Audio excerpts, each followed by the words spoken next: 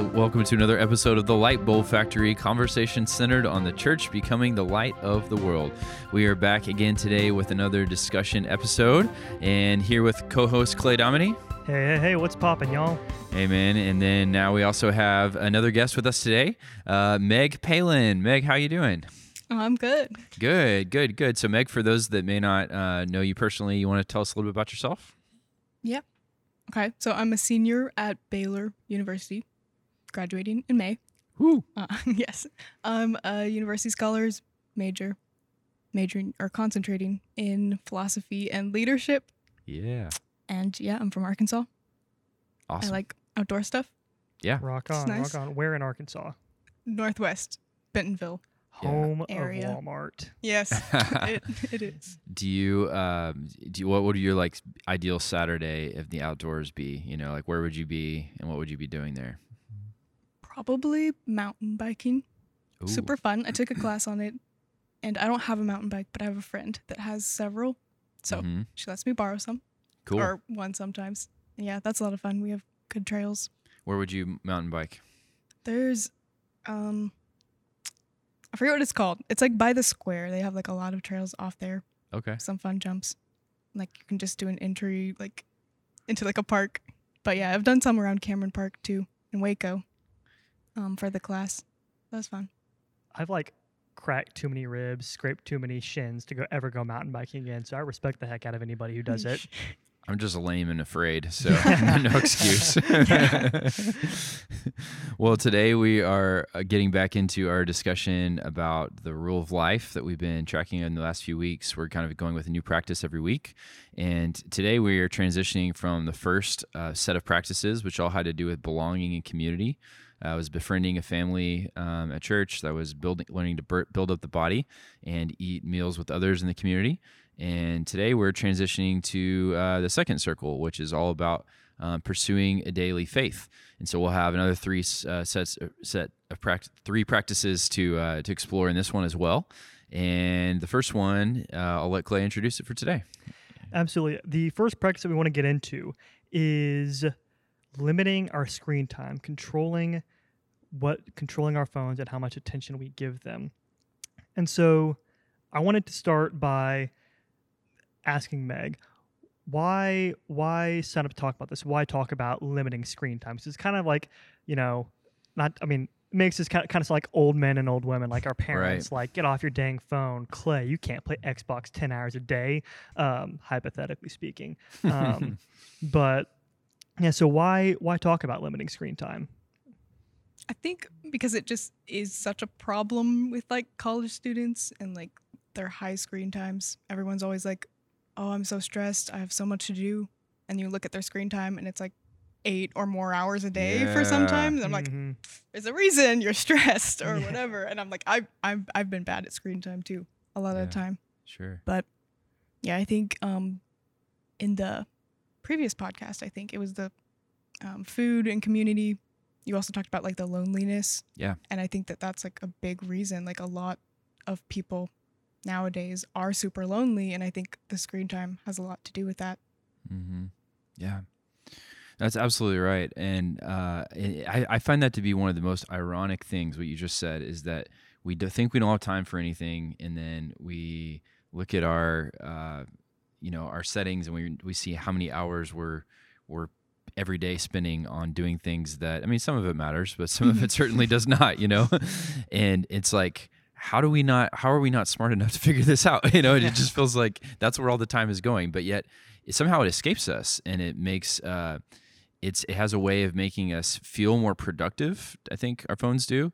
Like any spare moment can be used to like do something, check an email, finish up Wordle, whatever it is. And yet this like this idea that we feel productive is ironically not helping us get maybe done the things that matter, Mm-hmm. Yeah, and I think it's, it certainly distracts us and it gives our attention to things that really don't matter. Like one of the most helpful and also most terrifying and insulting things Apple has ever done is given me a weekly screen report. Yeah. like, at first, I think it started coming out at the start of the pandemic when everyone's in quarantine and, well, there's not a whole lot to do in your home. And I'd like look at it and be like, oh, hey, well, I spent 4 hours on my phone each day this week. That's not terrible. And like the next week, it's like, oh, 5 hours, 5.5, 6. And I think my max is like 6.5 or 7 hours on my phone a day. I'm like, okay, that's over a quarter of the day. What on earth am I doing? And I look and it's like all just Instagram. Like I'd get on and I'd like know it's like checking the fridge when there's no food in there. It's like you get on Instagram even when there's no new content. You're just kind of like looking for something to do until you grab your phone. And I think it's fascinating thing what we give our attention to whenever we open our phones. Yeah, it's interesting because if the word that we're using here is to control our screen time, I've been practicing this phrase that like we have to control our screen time before our screen controls us. And I guess I wonder, like, have you experienced it that way, that it feels like, because I think I have, where I don't know if I'm actually in control anymore, that I'm being controlled. Have y'all, does that resonate at all? Yeah, I don't know if you have watched like the documentary on Netflix. It was called like something about technology, but it talked something about that. It was like, our phones, we were meant to use them as tools, but now they're using us. They're like, everything we do on them is like grabbing our attention, like the notifications. It's like you see it and you open it. It's just like habit, and it is controlling you. It's like it's doing whatever it can to keep you on your phone. Like, you pick it up. And so I've had to like with the Instagram scrolling or whatever, it would be like just habit. Like open my phone, I don't even know what I'm doing. Instagram, like, just like scrolling. And so I've had to sometimes like move the app to like make it more of a conscious decision. Oh, I'm going on Instagram now, instead of just like habit. I've done that too, and it scares me how after a little while I get used to being in the new place, and then my mind just like finds it in that place too. You know, maybe I just need to keep moving around. But I do think it's fascinating that the companies like phone producers, app producers, the way they make money is keeping us on our phones longer. And so it's the phone has become like a marketplace for our attention. That if we're attentive to it, if we're giving this our time, app producers are making more money off of it. Like this is an example. Like my friend recently bought 2K, the new like basketball video game, and it's become like an open world concept where there are tons of pointless things that you have to do that don't actually relate to the game at all, but they keep you in playing it longer. So that way ad companies like Ruffles or Gatorade, who have ads in the game, get more money from you spending more time in the game. And so I kind of find it fascinating and both and ironic in a lot of ways that Netflix is the company that released a documentary about how much attention our phones are taking from us. It was good though. It was like eye-opening. I was like, wow, okay. Yeah. Yeah, and it's interesting how like for example, Apple right now, like I just recently got a new phone or iOS, and maybe I'm way late to the party, but it's new to me, is that they have like these new like focus features, where they have like a whole system now that is like, if you want to focus, here are some ways that you can sort of set limits or restrictions on yourself so that you can better work, like maybe your phone won't ping notifications during these hours of the day, like that kind of thing. And so like on the outset, it's like, oh, like, you're not the bad guy, you're the good guy. You're trying to like help me focus. And I think I wonder how genuine it is. Part of me, the cynic does, because we do know that at the end of the day, the system itself and the default way most people are going to use it is not going to be towards the trajectory of focus and self-care. It's going to be towards, excess and towards more money in the pocket. Mm-hmm. Right. Yeah. And so, and I know throughout this whole series, we've been talking a lot about formation and the way our habits form us. And like the nature of habit is something that you give your time to and you're consistent with it. So, and Meg, I think you touched on this earlier. What habits are our phones creating in us, and how are those habits forming us? I guess the habits would be just like picking it up randomly. I mean, like throughout the day, I think a big one I think of is like people use their phone a lot to avoid uncomfortable situations or like awkward situations. So, like you're walking down the hall, you see someone, you're like, oh, okay, like I don't want to acknowledge this person, or like you're in a room, you don't know anyone, you're on your phone, which again like stops some of the connection that could be happening. So I think that that's a habit that kind of keeps people in like loneliness and in that cycle. Mm-hmm. And it's just like kind of a way to escape and avoid life a lot of times. Mm-hmm. I think about lines and how the places in life that we have to stand in them. Maybe on a college campus, a big one would be like, the dining hall, or if you're in line to get tickets for a sporting event or something like that, or anywhere you're in a line, the default habit is going to be just you see a line of people all on their phone kind of in a row. Mm-hmm. I think probably in our parents' generation, those people would have been talking with one another. They would have been making connections, introducing themselves, joking around, whatever else. And so I think I see that as like a good example of like a lost opportunity. Probably the same thing applies to like showing up to class a couple minutes before it starts, and you're waiting for things to get going, phone. Is that fair? What people do, Mm-hmm. And another opportunity when before conversation and relationships were happening. So I think it's maybe a lot of the dead space, that we just turn right to there out of instinct. Yeah. That's what I was thinking about with the other podcast on like meals with people. It's like phones are an alternative way to like, oh, I can watch a TV show or something while I'm eating. And that's like my way to just like have a break instead of like actually doing it with people. Yeah. Mm-hmm. I noticed like in my own life, I am horrible, just horrible at talking to strangers just casually. Like, and I think that's like nowadays people don't talk to strangers unless they have to. Right. Like you're at a restaurant and a waitress comes by to take your order. You have to say something. You can't just ignore them. You can't get on your phone and just tweet your order, which actually now you can. You can just skip the process of a waitress altogether now.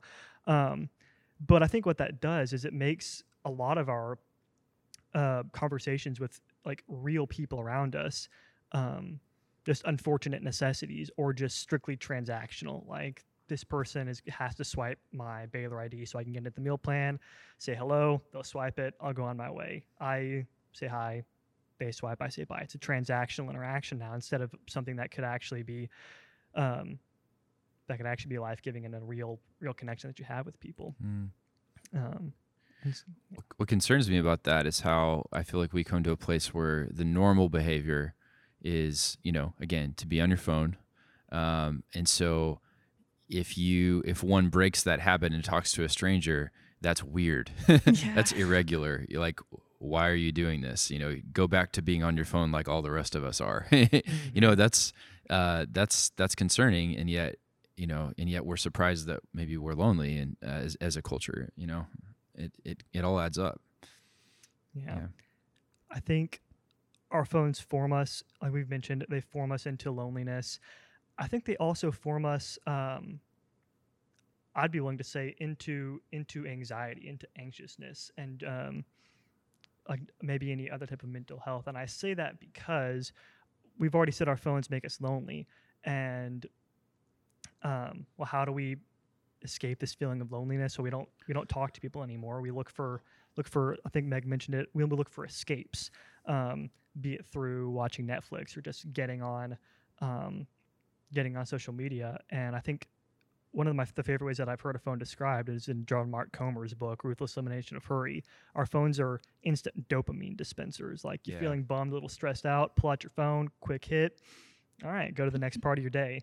And it's like it's these little quick hits and dopamine triggers in our brain that app producers are well aware that our phones do this to us. Absolutely. They trigger like the short-term pleasure responses that we keep coming back to, and it deprives us of any real joy and any real connection in the world whenever we just keep going back to these quick hits of dopamine. Yeah, I think it's also not real rest. Like we use it as a break or like to relax.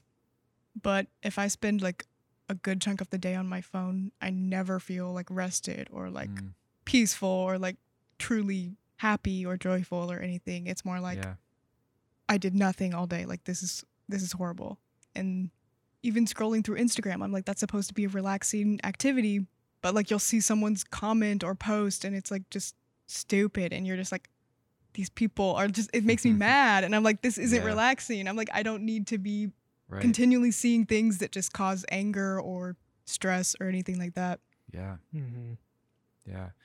That's right. It's not neutral sort of content, or it's not as if we just, get on Instagram and hear the sounds of the ocean, that's not what's there. Yeah, what's there is reality. Reality of people's lives that, and sometimes it upsets us, and sometimes it, makes us jealous and creates all kinds of feelings inside. And so it's not neutral activity we're engaging in when we scroll. Yeah. Mm-hmm. Absolutely.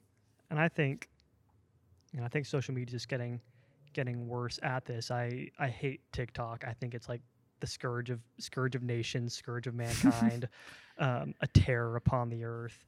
But like you get on it, and it's just kind of like these very short, most of the time very stupid videos that just do the quick hit and you're done, move on to the next one.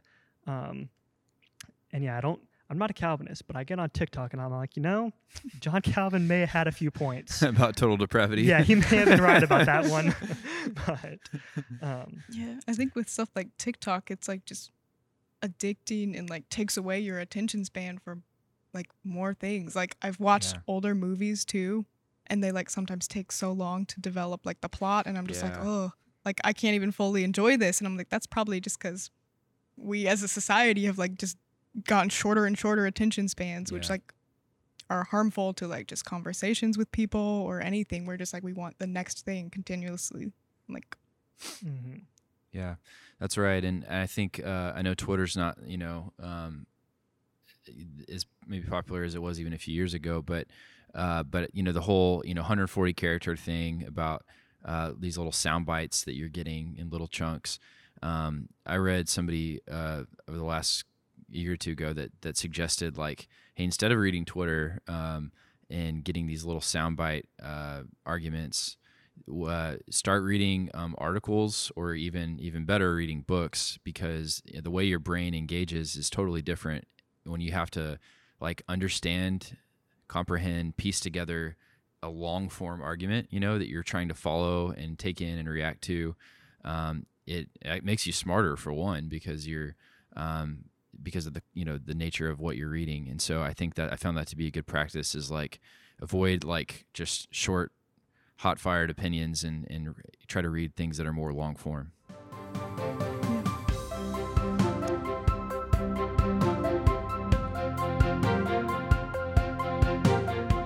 Something that I want to hit on is that in terms of formation, human beings are formed by the stories that we hear, that we're told, and that we tell others. We really do live and die by narratives. And I mean, you see that just going in and reading the Bible, that all of creation is one big narrative. It starts in the beginning when this whole thing is created. Mankind's fallen, everything has fallen, but God redeems us. He brings Israel into covenant with him. He sends his son to die on the cross, brings everyone into covenant with him through the church, and he's continuing to work for the total redemption of all things. And that's the story that we live by, and that we as Christians tell ourselves. It's how we make sense of our lives, make sense of the past, make sense of the present, and make sense of the future. And one of the dangers that I see in the way technology forms us is that it's forming us by telling us alternative stories to live by. Like, you could pick anything. Like you have, like the story would be, you have meaning if you wear these clothes, drive this car, or you have meaning if you can craft the perfect Instagram post. Or, worst of all, I think that we're being formed into a storyless reality whenever we get on social media. I think, and that's especially true of something like TikTok, where it's like quick 15-second vignettes that they may tell a story, or they may not. It may just be a thing that we watch and move on to the next. And I think that's why it's incredibly important to read books and think about like long-term arguments is because these long stories are just how we're designed to think, how we're designed to understand reality. I don't know. What do y'all think about that? I think you're right, and I think that even the mindless stuff has a story too. Sometimes that that we're being told the story that you exist to be entertained. We're being told that the goal of being human is to be happy, to seek out pleasure. Again, to be entertained, and so I think that's a very different story than the story of the Bible that talks about, like, hey, why do people exist? We exist to serve God and serve others, to reflect God's love into the world. If that's the purpose that I exist, then that's going to affect my practices, my day-to-day living. I'm not going to being entertained is not going to be a priority that governs. I'm still, sure, we're human. We exist to enjoy the world as well. Entertainment is not bad, but it's not going to be at the top of my priority list. I'm going to understand my vocation, my mission, if you will, in a different way. And so, I think that what scares me about it is that even the mindless stuff that just feels dumb and pointless is still forming us into some kind of story too. Yeah. Mm-hmm. Yeah. And I'm glad we've got a philosophy major right here, because I think for those of you who have been fortunate enough to read The Republic, or if you've been forced to read it by unfortunate happenstance, one of the things Plato talks about a lot is like actually carefully controlling the stories that people in a city are allowed to hear. Like he sees censorship as a good thing, because if a story tells you a lie, well, it's now formed you into that lie, whether you kind of accept it or not. The stories you listen to are dangerous. They have a profound impact on us. Like listening to stories that say that that evil wins in the end. That's not a good story to listen to, because it's a lie. It's not true. Yeah, I think they can just be really forming, like, even if it might not be true, you just hear someone saying something on TikTok and you're like, maybe subconsciously you're like, oh yeah, that's true, even though you don't have any facts or anything to back it up with, which is like super dangerous. Yeah. So like with like reading the Bible or whatever you do, it's like forming you. So if you're spending more time with technology and just like on your phone, then that's going to be what's forming you. There was like a quote, I don't remember who it was by, but it was like, show me where you spend your money and how you spend your time, and I'll show you what you care about. And I'm like, yeah. That's exactly right. And some of those like subtle messages we pick up are, things about like, we can start believing like I'm worthless, or I don't have much to offer the world, or I'm boring and everyone else is so interesting, it's just as we scroll and see their lives. And so it's not sometimes like just abstract, deep, intellectual sounding stuff. It's the very little like simple lies that just get dug underneath our skin, and that Scripture can help us, remind us of who we are and whose we are and why we're here. And I think that's a big part of that counterformation. Mm-hmm. Yeah. So if technology is forming us in this downward spiral, what exactly counterforms us? We talk about reading Scripture, but how do we form ourselves positively, and what would that look like whenever we do? I think maybe just replacing some of the time you use on your phone with just more productive things helps a lot. Like, I'll think of like social media fasts or something, and it's like if I tell myself, okay, I'm not going to do anything on my phone except for like what I need, like email and like respond to text messages or something. And I'm like, those days, like if I know I set aside that time, I'll end up doing more productive things. And those are usually like my favorite days. I'm like, oh, I did so much. Like I spent a lot of time with God, like with friends, and it was just like a super productive day. And like there are a lot of things I always could be doing. Like I could be like reorganizing something, or like cleaning, or just like cooking, or like spending time with friends, or like getting caught up on stuff, or spending more time with God. And I'm like, all of those are more productive things than like I could be doing if I'm wasting my time on social media or something. Yeah. One of my favorite quotes is a quote by Blaise Pascal, who said that all of man's problems stem from the fact that he cannot sit by himself in a room. Um, and I think, yeah, even just getting off of social media and sitting in a room and really just not doing a single thing, but just be there with your own thoughts. It's daunting, but it's actually a really important path to just happiness, fulfillment, and just being content with yourself. And whenever you look for the nearest distraction, that quick dopamine hit from your phone, I think you lose something really valuable in like just staring at a wall. Like I think Justin early said, like, and I don't check my phone whenever I come home. I use that time for more important things like staring at walls. Chuckled a little bit when I read that. Yeah. Yeah, I think in terms of like steps to take, part of it is just the self-awareness of the current reality. I think that it's worth every person doing a sort of self-autopsy, of your own habits, where you go into those settings, you not just look at the total hours, but the details of it. Like, okay, this is how much time is going into Instagram, TikTok, what are the biggest culprits, on your phone, and one of the things that I don't know my stats, I've got to look them up later, but one of the things that I'm trying to pay more attention to is like pickups per day, because your phone will tell you how many times you pick it up and look at it.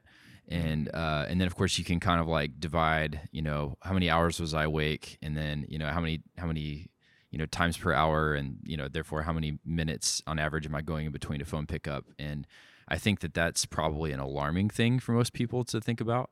And so I think, once I look at my stats, I'm probably going to be a little alarmed myself. And so that's something that that really is revealing, I think, about how my brain is so easily rewired into revolving around my phone. Like, what are those messages I haven't replied to yet? What are those emails that, that I still need to get back to somebody about? What's somebody DM'd me like, oh, did I read that? Like all of a sudden, so much of my thinking processes throughout the day can be governed by what I need to do next time I'm on my phone.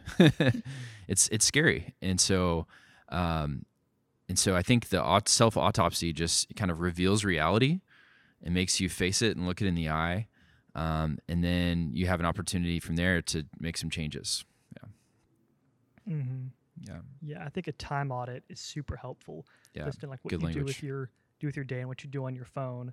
And I know, like for me, whenever I first started thinking about this, my immediate reaction was like, well, never touching my phone again. I'm never watching Netflix or Hulu ever again. I'm gonna go be a monk and live in the mountains.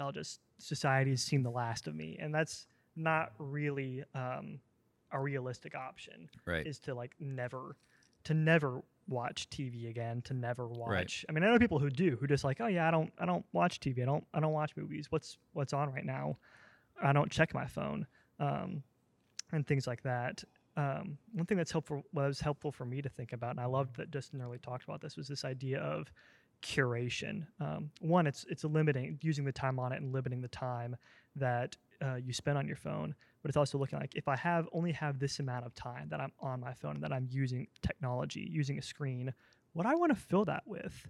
Like, do I want to fill that with Instagram or TikTok, or do I want to fill it with like really, really good stuff, like reading articles that tell us about the world, and hearing those long arguments, or watching, beautiful movies, or, reading amazing books. And I think that's those are much better things and much more healthily formative things than spending time on Instagram or so on and so forth. Mm-hmm. I think just practically the practice of keeping your phone away from you for like an hour block a day is really practical. Just to stick it in your sock drawer, and forget it's there. And it kind of helps remind you that like, you're like, oh wait, what if somebody needs me? Like, well, I mean, 99.9% likely, no emergencies are going to happen in that hour. You're going to come back and everything's going to be okay. The world is still spinning, and you're going to be in a better place because of how you've escaped from the prison that you're carrying around you in your pocket every day. And so I think that's a helpful practice just to adopt. Yeah, I think putting it away is the best thing for me too, because a lot of the time, if I don't have it, I don't think about using it even. Like I might, like if it's there, I'll be like, oh, I'll pick it up just out of habit. But like I worked at a camp one summer and like we just couldn't have our phones like just as we were working because like the kids couldn't, and they were like they want us to be a model and all that stuff.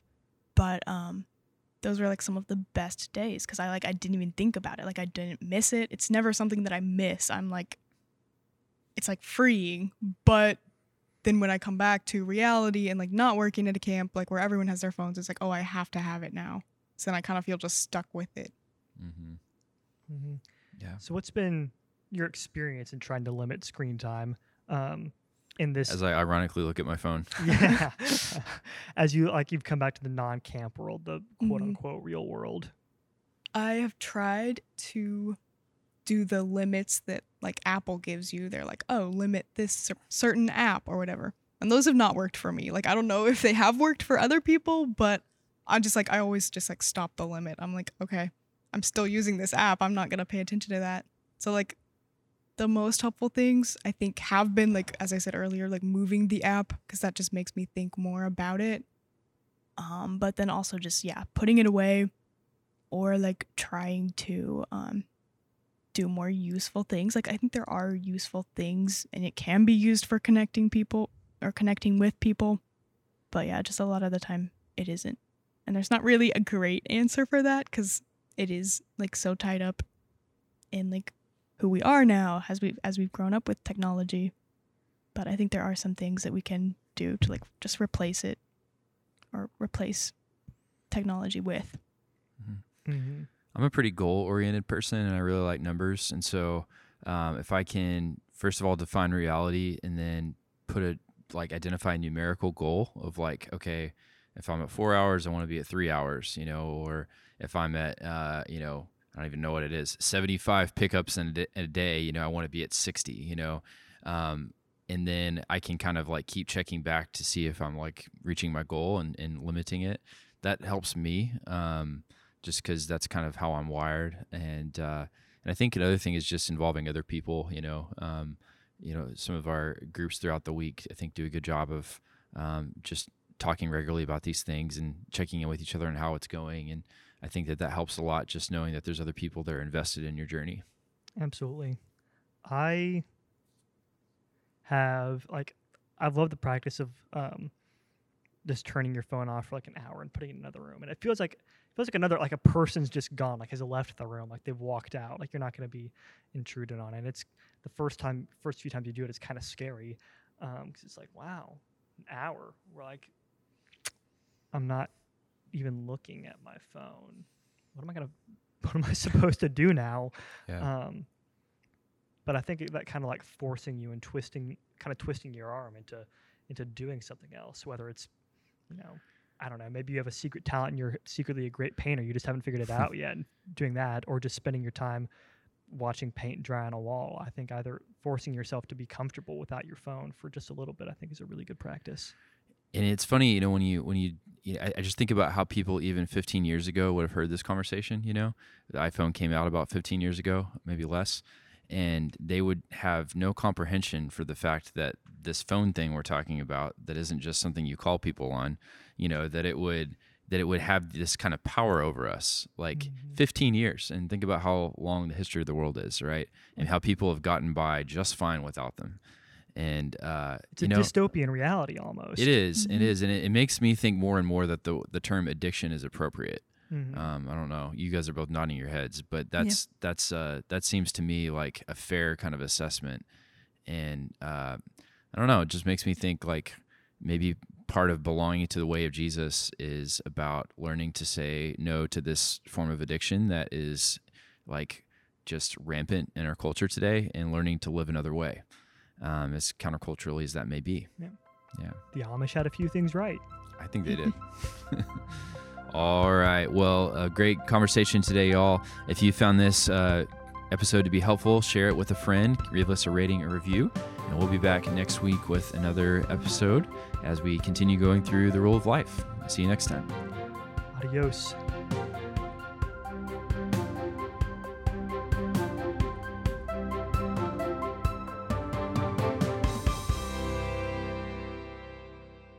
What's one song you really like, but you're ashamed to admit it? Oh, but then I have to admit it. Yeah, exactly. That's Oh man.